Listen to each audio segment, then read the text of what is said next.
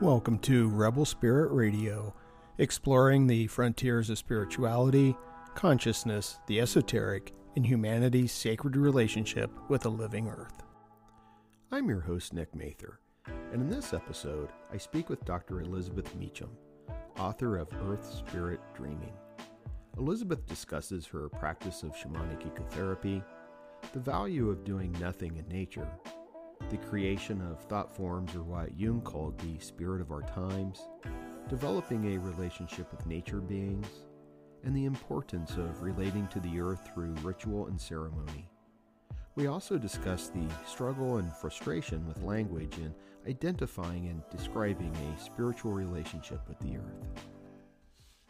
Dr. Elizabeth Meacham, author of Earth Spirit Dreaming, Shamanic Ecotherapy Practices, is the originator of the cross-disciplinary practice of shamanic ecotherapy, which she teaches nationally and internationally in workshops, retreats, and training programs. She is the founder of the Lake Erie Institute for Holistic Environmental Education based in Cleveland, Ohio. Her workshops and training programs offer initiatory experiences that reflect her long-term engagement as a student of the earth and cosmos. Dr. Meacham received her PhD in philosophy, cosmology, and consciousness from the California Institute of Integral Studies, and her MA in philosophy from Cleveland State University, and she graduated summa cum laude. She publishes in the areas of creativity, spiritual ecology, sustainability, ecopsychology, and shamanic practices. From 2010 to 2016, she taught in the departments of philosophy and religious studies at Ursuline College in Pepper Pike, Ohio. Her courses included environmental philosophy, eco-justice, ecopsychology, bioethics, and topics in sustainability. During her time at Ursuline, she co-created an undergraduate degree in sustainability and social justice and created an online graduate certificate in sustainability and spirituality. Elizabeth, welcome to Rebel Spirit Radio. Thank you. Yes, thank you for being here. Well, thank you for being here. I'm looking forward to having this conversation. We both graduated from the same doctoral program, although our paths did not cross at that time. Maybe at one of the retreats at some point they did, but I think you graduated the year I started. Yes, 2011. Yeah. We passed in the night. Yeah, for sure. So I think the first question I want to ask you is, what is shamanic ecotherapy? My idea of what that is evolving over time a lot. Okay. It first started for me because what I think of retroactively as my shamanic awakening happened through ecopsychology practices. And I was very a follower of Thomas Berry, of course, coming from CIIS, and Joanna Macy. And I did a lot of earth-based practices. And then when I was teaching, I really was in environmental philosophy, but in the CIIS kind of way.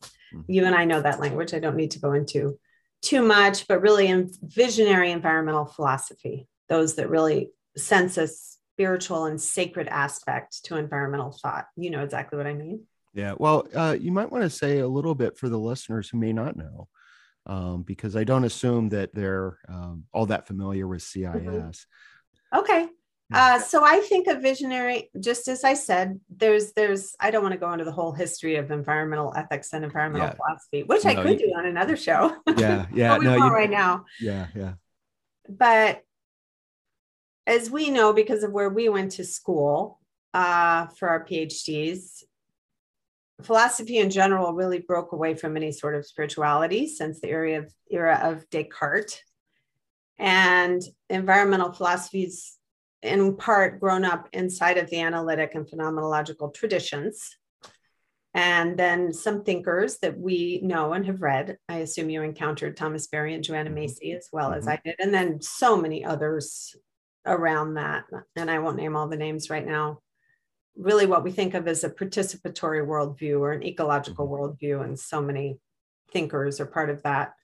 And to me, what they do is, in the tradition of German idealism, bring back this aspect of spirituality and the sacred. And I did my doctoral work, my dissertation on transcendentalism. And I was very interested in how the environmental movement and environmental thought grew up. And then there was this aspect of bringing back in the sacred. So to me, visionary environmental thinkers are people that are steeped in philosophy. They may be steeped in psychology. Thomas Berry was a theologian and a historian. And they bring all of these things together, but they really understand our relationship with the earth and the ideas that we use to come back to mutually, to use Thomas Berry's words, mutually enhancing relationship with the earth. They add an element of experiencing and seeing the earth as sacred. And this has guided my study and my personal spiritual practice and my teaching for almost 30 years. Yeah, wonderful. I did some research I did quite a bit of research on the history of environmentalism in the United States and how it really emerged out of the transcendental movement. Mm-hmm. And, the way I often think about this is I see it as inherently religious. I prefer the term spiritual, but I see it as being inherently religious in the etymology of religion, which is to reconnect or to rebind. And so I'm like, we have to do that with the earth, with the earth community. And so that's why I always see it as, kind of inherently religious, but I think spiritual is a better term to use. I think it's more understood now. Yeah. And and I think later we'll get into more conversation about language that we're using. Yeah. But what I love about what you're doing there is that we're reclaiming some of the nomenclature from we have in our own history times of just great sacred relationship, our own Western history with the earth. And I think it's beautiful to reassociate ourselves with these words in new ways. So I love that you say religion and that we can start to relate to that in both old and new ways. Yeah, I think one of the problems that I've run into is that there is this mindset that here's religion and they automatically go to religious organizations and dogma. And oppression and patriarchy. Yeah. And they do the same thing with spirituality often, is they just equate spirituality with religious dogma. And so there's I don't want to use the language of violence, but there is a fight to be had to reclaim this idea of spirituality and say, no, it's not part of, this bigger, these earth dishonoring traditions, if you will. Yeah. And I think it's really interesting for me to think about when we say they, what do we mean? Because I really think the more I go into a deeper experience, I hate the word. I'm so frustrated with the Western language, but I was going to say the experience of vibrational reality. Yeah. Or the interwoven stories. There's so many ways I try to say that, but there's these thought forms and we feed them and they take on a life of their own. And sometimes I think when we're saying they, it has to do with these thought forms that have taken on really an essence of their own. I know exactly what you mean. I just find it really interesting to dig into what do we mean when they say they, because that they is in us. Right. And we do that to ourselves simultaneously. Right. So I find it very interesting and complicated. And and that may be a different conversation, but it's something that I think about quite a bit in terms of the thought forms that we're giving power to these ideas and that they take on a life of their own. And I know in some of the Western occult traditions, they refer to these as egregores. And I don't know much about them, but I often feel that, and this is just the image that I get in my imagination, is that we have given birth to this. I don't know. I imagine it as like this gigantic grub clinging to the planet, and it's just they're pulsating and feeding off of the natural resources and human misery, and that's just how I imagine it. And I want to get rid of that grub. And we're contributing to it, and this is very much related to my book. We are contributing to it by the ways in which we are complicit in those belief structures. Right. And yet they're impacting us and coming at us so much. I talk about this in my book. It requires such a profound amount of mindfulness to really allow ourselves to live in the new story, as Thomas Berry would say, and Charles Eisenstein. Yeah. Yeah. A grub. I like that. Yeah. It's just the image that came to me. I mean, if I don't use that language, I allow my Gnostic turpitude to kick in, and I, start complaining about the demiurge and his archons. But maybe that is, and that's that. I love that, because I haven't studied that so much, and I love your language. But lately I do often go back to Jung's Red Book. Yeah. Because it helps me sort out so much my own experience. And he talks about the spirits of our time. And then also my shamanic mentor talks about time spirits. And it's very similar. I think we know what we're talking about. But then again, we're getting to something, and we're trying to unpack something that there's not a lot of structure in the Western worldview to understand. Right. Exactly right.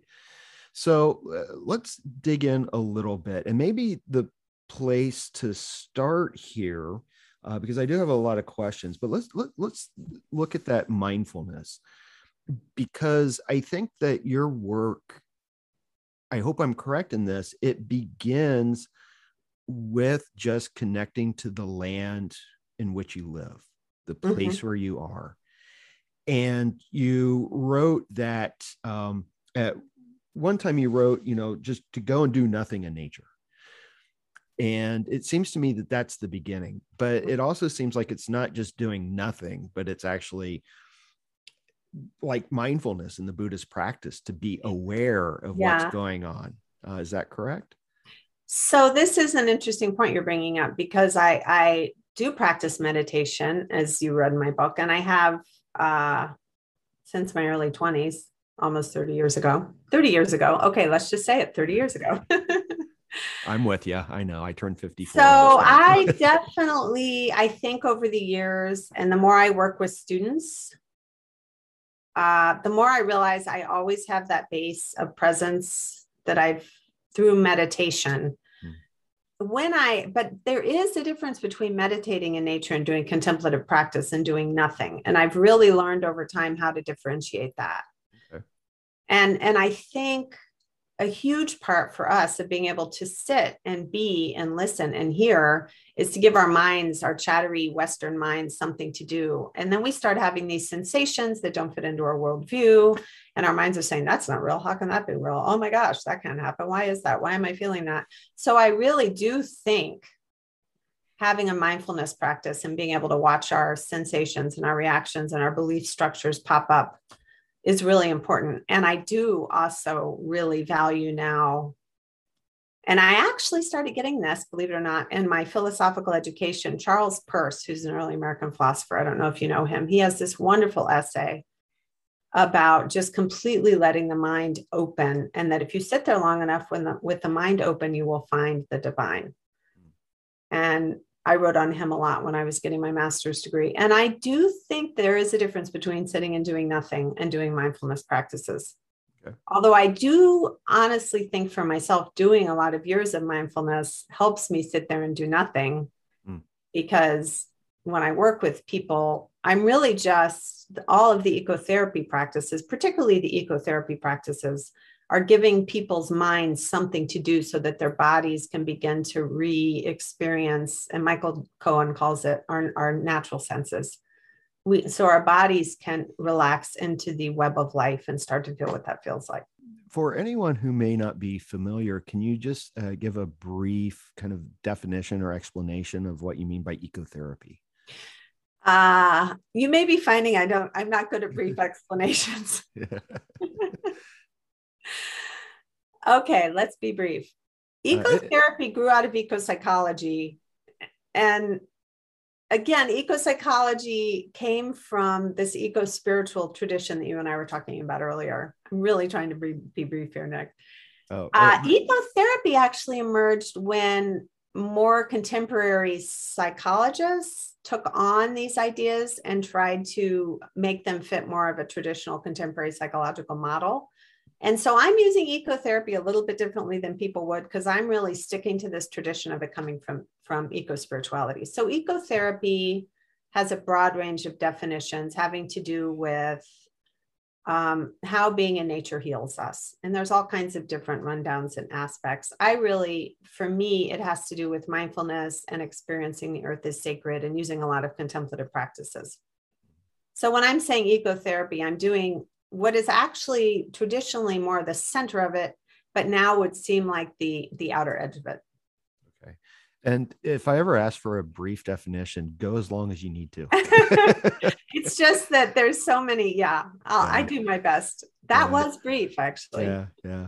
Well, and it seems like in this work, and it's something that I come up against as well, is the issue of language. You refer to eco-spirituality, and that's a term that I use quite a bit, but I always find it to be kind of clunky in a way. And I always want to find a better terminology for it. And the closest I can get is like pagan, but that's such a loaded term, especially since it now seems to be equated with practices like Wicca and whatnot. And I want to expand it beyond that to something else. And I don't know what the term is. So right now, I think eco-spirituality may be the best. I don't know. I think it's hard. My friend Harriet Sams, who is a contemporary druid and ecotherapist, and she does a lot of sacred work with prehistoric sites. She uses the word animism a lot. And I find in the UK, what we might think of as shamanic practitioners, but they sometimes call themselves that, sometimes druids, use animism. And I really like that. But part of the thing that we're dealing with is we're trying to create a new language, and we're trying to carve out and grow something and plant seeds of a new kind of way of being. And we're stuck with these words and this language that have all these hot points. So and I know eventually we might get to the discussion of shamanism and that word. And I find it really, really hard. Because I say, I'm a pagan and I'm raising my children as a pagan. And a lot of people do equate that with Wicca. And I don't mean that at all. Right. Yeah, I'm very similar. And, I just kind of say, well, nature is my religion. I've taken to, I keep my Fridays open because one of the things that's very important to me, and I think it's important to you as well, is to go and be in nature. And so about 10 or 12 years ago, I made the intention that I was going to begin hiking, and I hike the same trail every week. I go into a canyon nearby. It's right by NASA's JP&L. And I wanted to get to know that place. And I refer to it as my Friday office. And that's what it's become known. And most of my friends, understand when I say, yes, I'm going to the Friday office. But I often will tell people, like when I'm trying to schedule things, I keep Friday open for my spiritual practice. And that's my spiritual practice, is that hike, and being there and trying to listen and to observe and to get to know it as best as I can. Yeah. Story of my life. Yeah. So tell me a little bit, if you don't mind, about the land where you live. What's your Friday office? So I tend to land where I live, right where I live, where my home is, and nurture my relationships here and honor the earth beings here as much as I can. I have a particular place that I go to called Sulphur Springs. It's a beautiful spring in the Chagrin River watershed, and it feeds right into the Chagrin River. And I started meditating there about 1997. And over time, I've grown a relationship with that place, and it's just deepened and deepened. And then I started teaching there and seeing people there.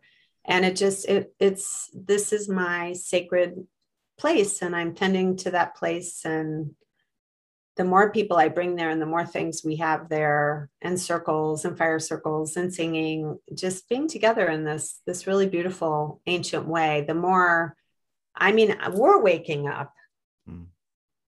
And I also feel more and more over time, the nature beings, they're becoming more responsive. So I don't know how much of that is just me and us shifting. I can't tell, but that's a piece of land that I nurture very actively and do a lot of tending and teaching, healing work there. Okay. When you mention the nature beings, what does that mean? So nature beings, it means so many things on so many different levels, but I'll just start right at the basics, which is the beings that live there, the trees and the animals and the creeks and the stones. And there's hawks that live in this particular area that like to fly around a lot. And if you hang out and sit quietly long enough, maybe a few hours or a whole day, they'll come fly right by you and spin around you. All of the beings of nature that are there. Okay. All right. You write in the book about vibrations and this like vibratory kind of reality. I was wondering if you could speak to that a little bit. I'm glad you asked that because I've really been thinking about that lately. And again, it comes down to language. And I find it really interesting that when we talk about this, here I am stuck with words, this spiritual aspect of reality, the vibrational matrix. Joanna Macy calls it Indra's web. We talk a lot about the life web. We do tend to come back to these scientific terms, and quantum physics has come to this energetic realm. And I tend to think of it as the quantum matrix. And David Bohm might call it the holotropic underlying reality. I'm really getting frustrated with the word vibration lately. And so lately I've been thinking about it's the coming together of the stories and the songs of all of the beings. It's the intersection of the relationships. And I was thinking this morning, I didn't know what might come up because we've both gone to CIIS and the beautiful history there, but I was thinking about Owen Barfield's Saving the Appearances. Have you read that book? No, I've not. It's a phenomenal book. And it was written a very long time ago in the early 1900s, but I first got from that book this idea that for Western people, we think of the real world and the spiritual world, but for earth-based, I'm not going to use the hot button word indigenous, earth-based cultures don't separate it. They experience it simultaneously. So as I go further and further into my practice, I don't experience such a separation anymore before what we think of as real, between what we think of as real and what we think of as vibrational or spiritual. They're blending together. So I'm beginning to experience, it's not like stepping from one to the other like it used to be. It's starting to become my experience. And I really want that for everybody. It's such a beautiful way of being in relationship. I'm sure you have some of that from going, once you start going out in nature all the time, it begins to open up. I'm sure you have experiences like that. Yeah. I'm assuming. No, I do. And I've noticed a change in myself and a change in the way I relate to some of the nature beings where I am, because, I'm in Southern California. And so this is a desert-like area and I'm hiking inside a canyon. I've noticed a profound change in my relationship to rattlesnakes. I used to be a person who, the best snake is a dead snake. But I discovered I started feeling empathy for them and started developing a profound respect for them and noticed this change of consciousness and this change of being. And this year I've hardly seen any of them and I miss them. I'm like, where are all the snakes? Where are the rattlers? But I wanted to ask, because you had mentioned animism and this idea, when we're talking about the vibrations, are those two connected? Would you also connect the idea of consciousness or mind to this? Well, I would, because I went to the philosophy, cosmology, and consciousness program. Right. Would I connect to mind? Not in any, is because we share this language, which I know is a little complicated for the listeners. So I want to be careful not to get too much into our shared language, which would be really fun to do. Do I connect mind and consciousness? I do. I think those are terms, if we think of a really expanded sense of a participatory, non-separate self kind of mind. Yes, I think everything has consciousness in the way that I perceive consciousness, which is the life force, the beautiful Brian swim, might call it the eros. It connects everything. Right. Yeah, I think of it as having consciousness, really different than our consciousness. And so some people really say, oh, you're anthropomorphizing. Right. When you think that this, particularly me, because I really came to my shamanic awakening through relating to rocks. So I say to people, oh, rocks are very relational, and they think that's completely nuts. But then as you begin to relate to them in the way I talk about in my book, they will tell you a story. They will express their experience. They do share wisdom, and we have our filters, right? We have our human ways of knowing and being, and we filter it through that. But yes, everything has consciousness. Yeah. Yeah. Well, I wanted to ask because, one of my oldest and dearest friends, we lived together for a while shortly after she first moved to California. I've recommended your book to her, and she told me that a few others have recommended it to her as well. Oh, good. Thanks. And in large part, it's because I can see how it definitely speaks to her when you write about spirit guides, and especially the rocks. Because when she lived with me, she just had rocks and crystals and things, and she would communicate with them. And she said that I would probably am the only person who wouldn't try to have her put away for this. Part of me, the rational part of me is like, yeah, rocks, there's no consciousness. But if you have a expanded view of what consciousness is and an animistic view, then yeah, it's possible. And I found personally, I've got rocks all over the place and from places I visited, that I just naturally take them. And now I feel guilty that I should have asked before taking them. But prior to that, I would just take them because it's like, oh yes, this is, it spoke to me somehow. Maybe it told me to take them or something. I'm not we sure do these things unconsciously, and it's really in our DNA to enact these kinds of rituals and relationships. And I have so many people that will become my students or work with me in some way, and they'll go, oh, that's why I have rocks all over my house. They don't know why they're doing it. Right. We're just doing it. Right. Yeah. And that's something I really appreciated about your work, because it seems to me that it's, you go out into the nature and you do nothing, and all of this will just arise naturally. It seems. Yeah, there is the do nothing part, but then I think there is also a lot of relating through ritual and ceremony. In my book, I talk about it a lot as ritual. Yeah. And as I've gotten more deeply into shamanic practice, I think of it more as ceremony. And that's a differentiation that we can spend time on or not. Yeah. But there is this sitting there doing nothing. And then what I experienced is I would come into this co-creative, being taught by the earth and invited and directed to start doing things. And the first thing was making circles with rocks, mandalas. And I studied Jung in my undergraduate work a lot. And I've always done a lot of work with mandalas, and I just started making circles with rocks. And I've learned so much over time about the divine symbol that circles are in so many cultures, religions, spiritualities use them. And it was really working with circles. Somehow it opened this aspect of me, not the rational part. We could spend a lot of time on that, the limits of what we can know with our rational minds. I started really learning through creating mandalas and working with them more and more deeply. Now, are these temporary mandalas? Is it is it like a small mandala? Is it a large mandala? Is it permanent, temporary?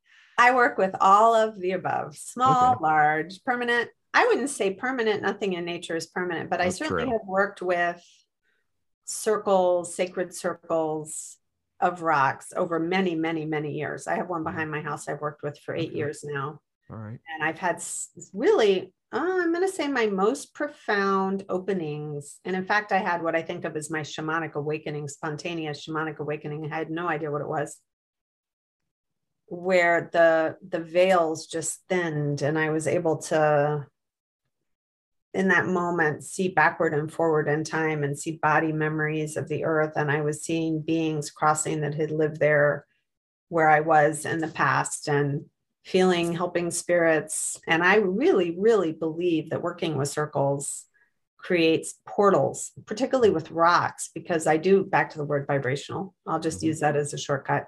I do feel that they hold a wisdom of the original dreaming of the earth, and that they can create this place, sort of a protective space that we can be in outside of time and space and outside of the bombardment of the belief structures of our techno-industrial culture. And that we find a place there where we're able to really rest and come into our hearts. And then things open up and we see things and experience things. I think of them as portals. And then I also make small mandalas. I use them a lot in my healing work with people. I find them to be phenomenally powerful. Yeah, I would imagine that they would be. You give a lot of practices in the book. In fact, that's mostly what your book is, are all these practices. And again, I like that there's this sort of looseness to them, I think, which allows people room to explore and modify them, kind of make them their own. So I was wondering, you also, your work, this earth spirit dreaming, is a method. And I was wondering if you could say a little bit about the method. Okay, so I'll give a little background, because I was teaching environmental philosophy and I was teaching environmental ethics. And a lot of times these were students, there's a lot of nursing students where I was teaching, or just they were getting a general undergraduate degree. And so they were taking philosophy as an upper level course as part of their humanities collection. So they were coming to me not so much knowing about philosophy. For a lot of them, it was their first philosophy class and their first introduction to any sort of environmental awareness. So what I learned pretty quickly is teaching about everything that's awful about the environment completely shut everybody down. And I was really thinking about, how do we develop an earth ethic, which to me has to do with realizing, I'm so Joanna Macy here, that we are part of the earth. And I started I left the books behind and we went out into the woods behind the college. And I started having people sitting in this big mandala. I had them as a community create them. I mean, these are people that never had experienced anything like this. And they would be in the woods and it felt so natural. And then when they stepped out, they felt completely different. And they gradually just came to really love the earth. And this is what inspired them. And over time, I actually did a qualitative study. Once I figured out and started watching how these sensitivities were developing, I would do this earth grounding work. And then because I was at Ursuline, which was really supportive of a holistic approach, and I certainly was allowed and even encouraged to work with spiritual elements, I would start talking about the sacredness of the earth and being with the earth as sacred and bringing in those kinds of readings. And I really saw an evolution happening. And then I was working with some ways of, how do we vision in the classroom? Like, what's the world that you would love to see really go as far as you can imagine, way beyond what we think is possible right now. And I started seeing this process developing. And then when I left the college, because I was ready to just be outside all the time, sitting, I say to people, I was up in my sacred circle and I realized my job was to call people together to sit in circles of rocks.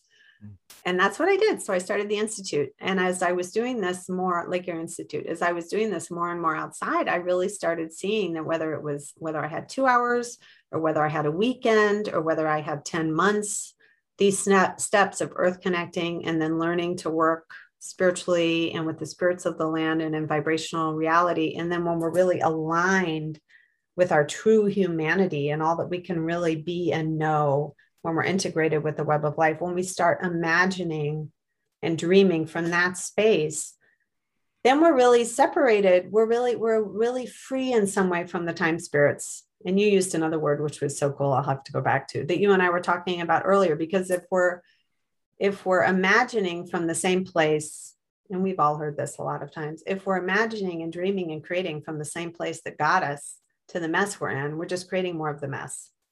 So the earth and spirit grounding is really a way to get ourselves oriented into dreaming with the earth. Yeah. And I like that you say that in the book, that, this process is going to be very messy and very muddy, because we're just kind of stumbling through.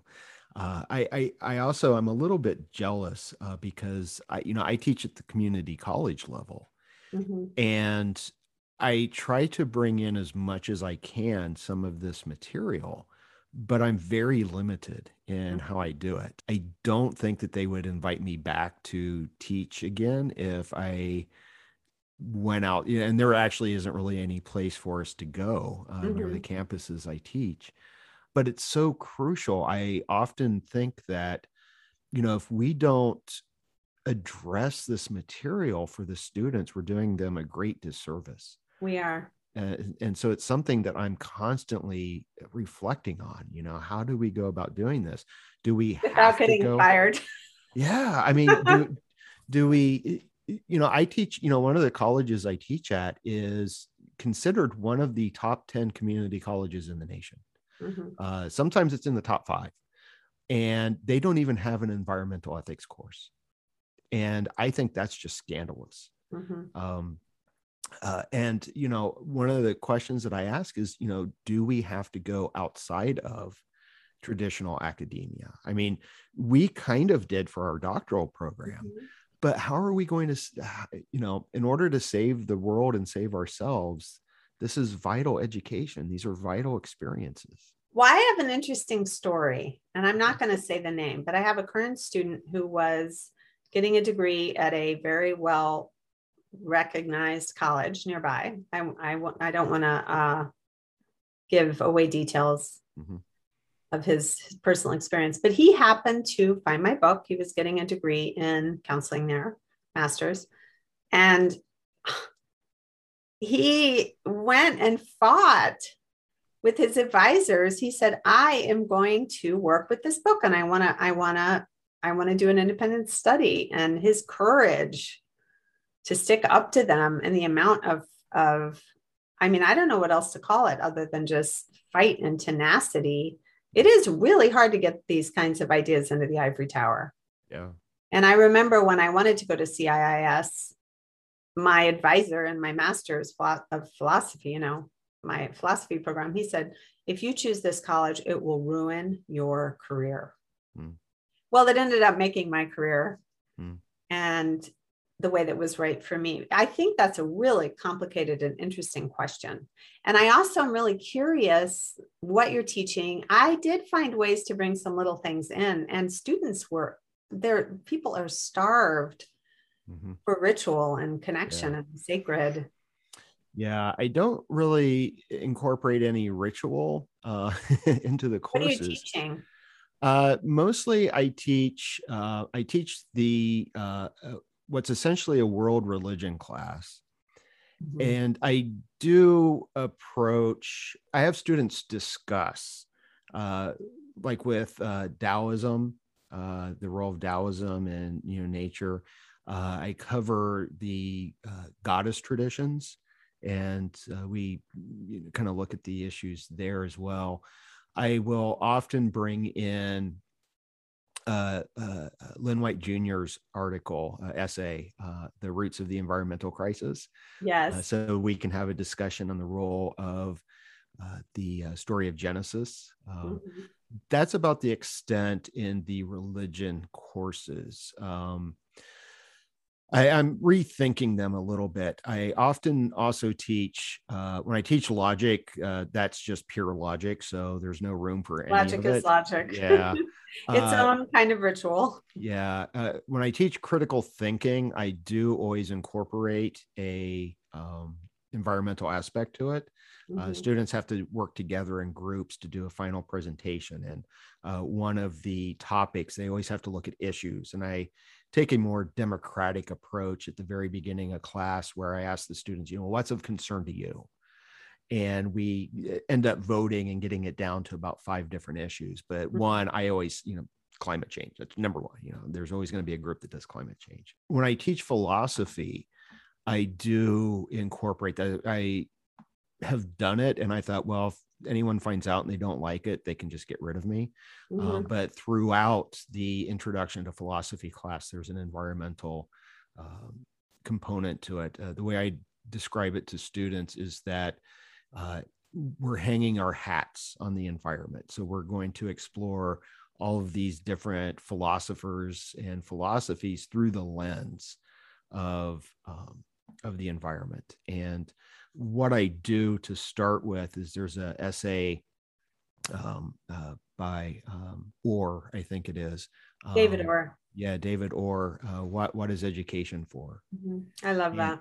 And he flat out says that all education ought to be environmental education, and that's where we begin. These myths of education and what education should be for. And I don't think students have ever been asked, what is the purpose of your education? I think David Orr should be safe because he's a very well-respected professor at Oberlin. Actually, you lived in Ohio, so it's right nearby. And he worked with Barack Obama. And I think you're safe there, Nick. Yeah. If you're going to get kicked out for David Orr, then I think but that's a great choice because he really is a wonderful gateway. I think of him as a gateway thinker to visionary environmental thought. Yeah. I keep pushing every now and then, trying to get people to say, we have to start addressing this. And, where, at the college? Yeah. One of the schools I teach at does have an environmental ethics course, but I've never had the opportunity to teach it. And so I know that some schools do. I recently discovered that I think it's West Los Angeles College actually offers a associate's degree in climate change studies, which I think is crucial and important. Nick, you need more places to express your soul calling and your deep earth intelligence. Well, yes. And that's part of why I'm doing this podcast. Yeah, it's beautiful. First steps out. Too much about me. Let me ask you, this is the big question. We discussed this a little bit before I hit record. I know. But let's talk about this terminology, shamanism. Let's start there. Okay. And then we're going to move on to re-indigenizing, right? Yeah. Okay. So as I say in the book, I really struggled with this term, and I did not study shamanism. I did not read about shamanism. This was a term that I chose retroactively because I realized that I was going into trance states. And shamanism means people that go into trance states to move in the spirit world and do work in that world. And that's what started evolving for me. And I have to say, I also was born with a lot of spiritual awareness. I was born very clairvoyant. I saw lots of spirits as a child, and then I shut that down. And so it was already there as a seed in me. And then when I was really connecting to the earth, it came up again in I think a much more grounded, healthier way, because I was really in this deep relationship to the earth. I'm not avoiding the word shamanism. Yeah. And I know a lot of people are very concerned about cultural appropriation. And I personally am aware of a lot of ugliness, some of it from a longing to have rituals and earth-based rituals, and some of it, I don't want to rain on anybody else's parade. But there's certainly been a capitalist aspect to taking rituals from indigenous people that are very attractive for lots of reasons. I mean, we have a true and deep longing as Westerners. We're separated from who we really are in an embodied way. And I know that even now, and I think a lot in the 70s and 80s and the beginning of the New Age movement, a lot of people were taking on and practicing Native American and other indigenous traditions outside of the cultural context and calling it shamanism. So I think people equate shamanism sometimes and with this appropriation, but as far as I know, there aren't indigenous people in the Americas that refer to themselves as shamans, maybe medicine people in other terms. It derives from Siberia. So, that's a really touchy term for me, but I feel like also I spent a lot of time thinking about it, and it's a way to let people know, it's a signifier for what I do, this other aspect of my work that has to do with trance work and interacting with helping spirits and doing certain kinds of healing.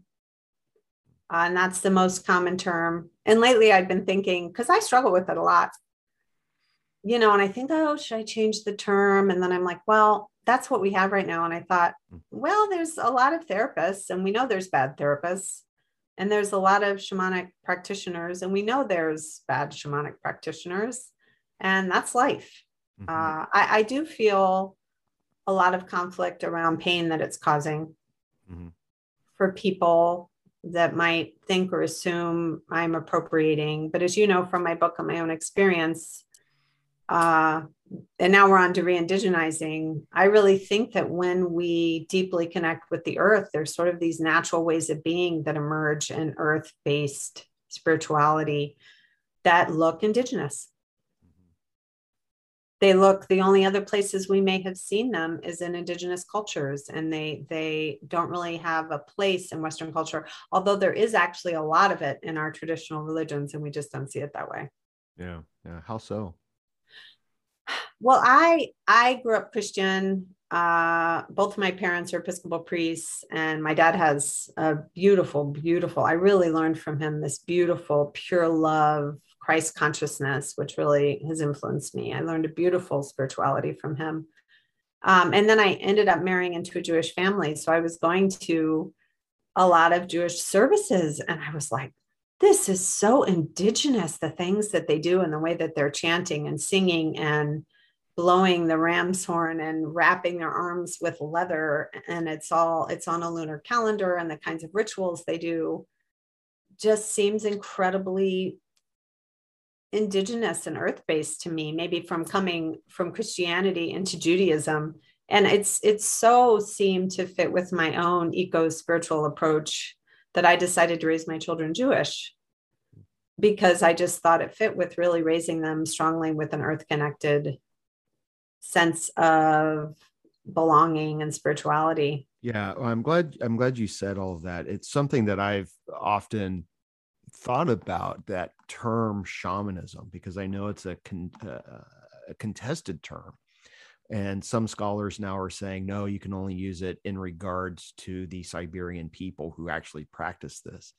But it's become such a well-known term, and I don't know what other term we can use at this point. Yeah, and yes, and the Siberian quote unquote shamans don't call themselves that. It was the anthropologists that came up with that word.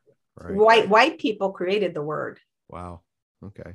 Yeah, and it's interesting to look more deeply into it, and it's become a global signifier. I mean, there's lots of words that we use from different languages that come to mean something. Right. And, it is something I do teach in all of my religious studies classes. I actually begin with the shamanic, because from my perspective, it is the core, I think, the primary religious impulse for humans. I think that I think the argument that the Paleolithic caves, that there was shamanic activity in there, I think that's a sound argument. What I've noticed is that is probably the section in my courses that students respond to most, that they always want to know. And I can't tell you how many times students have asked me, how can I go about finding a legitimate shaman? It's really hard to find a legitimate shaman. And then how do we, in a Western context, legitimize that? Yeah.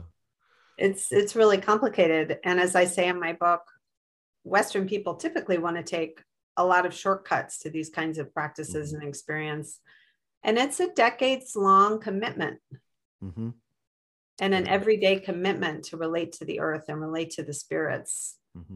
It's become my life. Yeah. And that's kind of what I tell them. I say, instead of finding a shaman, go out into nature, or, listen to this drumming. That's why I would never call myself a shaman. I'll tell you that right now. Yeah. And I feel like a baby in diapers compared to people that grew up in cultures that support these ways of knowing. I feel as Westerners, we're just beginning to step across the threshold.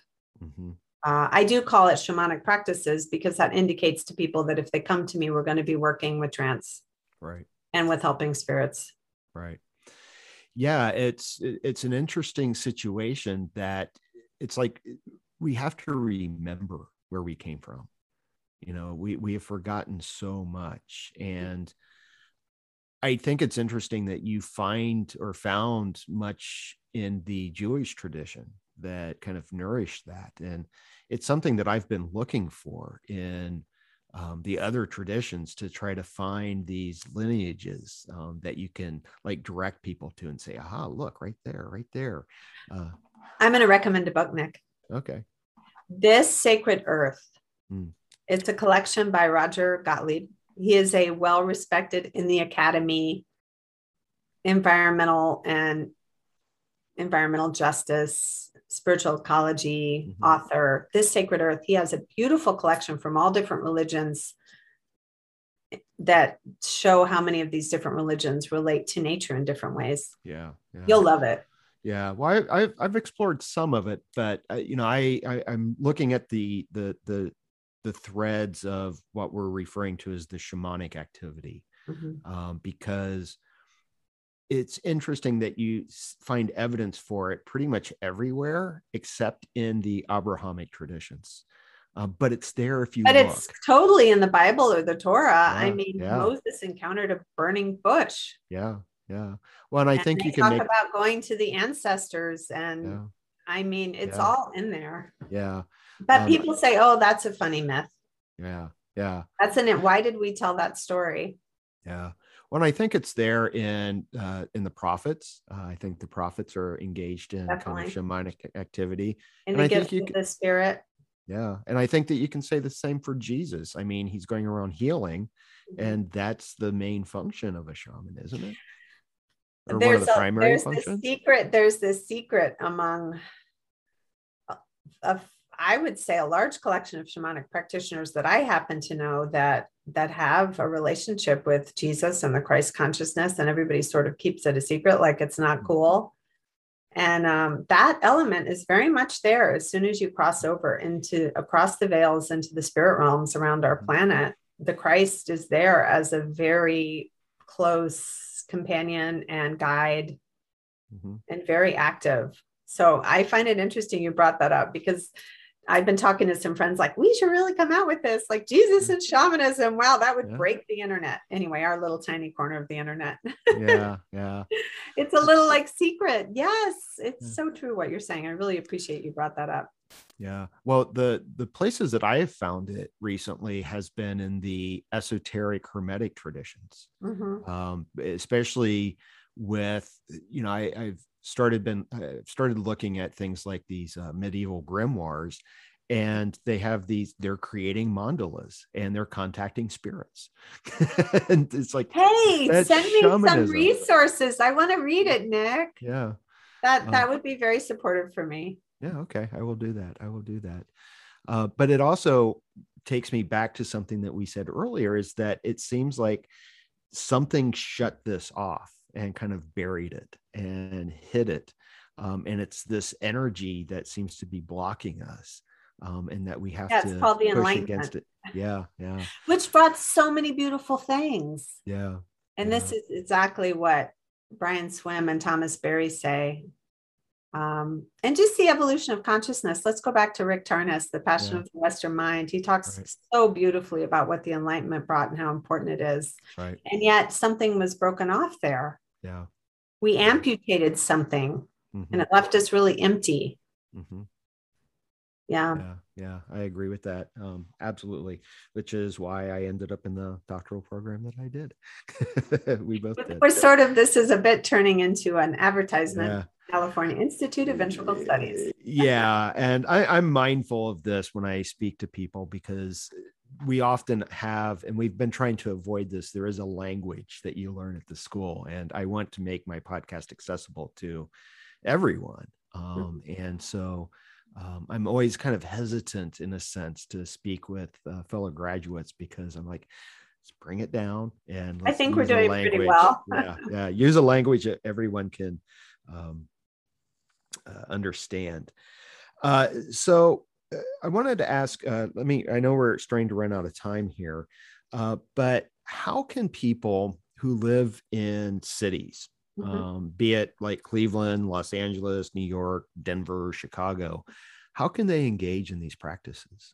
I've thought a lot about that, because when I was teaching at Ursuline, I taught a graduate ecopsychology course to art therapists. They have a graduate art therapy program, and a lot of them are working with families in the inner city. And I'm just going to preface this by saying I think green space should be a basic human right, because of the psychological impacts of not having access to green space.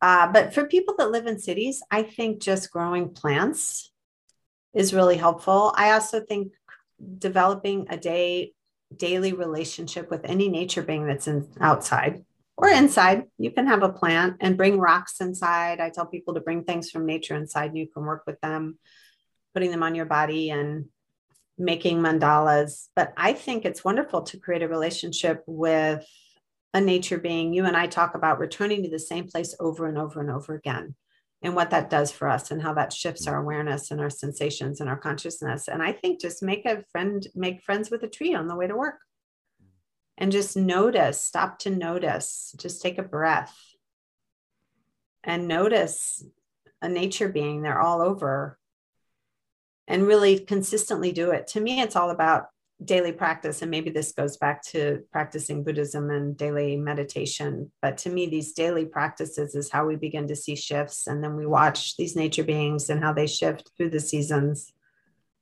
I think it's harder in cities. Yeah. I really do. Yeah. And I think part of the problem perhaps is that, especially in cities, there is this tendency for many people to see a separation, culture, nature. And I see this with my students all the time. And I'm always reminding them, you're always in nature. That weed growing out of the crack in the sidewalk, that's nature. And it seems to me that that's one of the first steps, is once you can do that, then you can start, and maybe, seeing the tree and paying attention to the tree is going to help instill that idea. Yeah. And I love environmental ecophenomenologists. There's a great essay called What is Ecophenomenology, where he talks about not separating humans from nature. We are nature. Right. We definitely create that dichotomy. Yeah. And that's a problem. That's a brokenness there. We are nature. Yeah. All right. So I wanted to ask you this. The situation often seems pretty dire, the environmental situation that we're facing. And I applaud you on the work you're doing. I think that's necessary.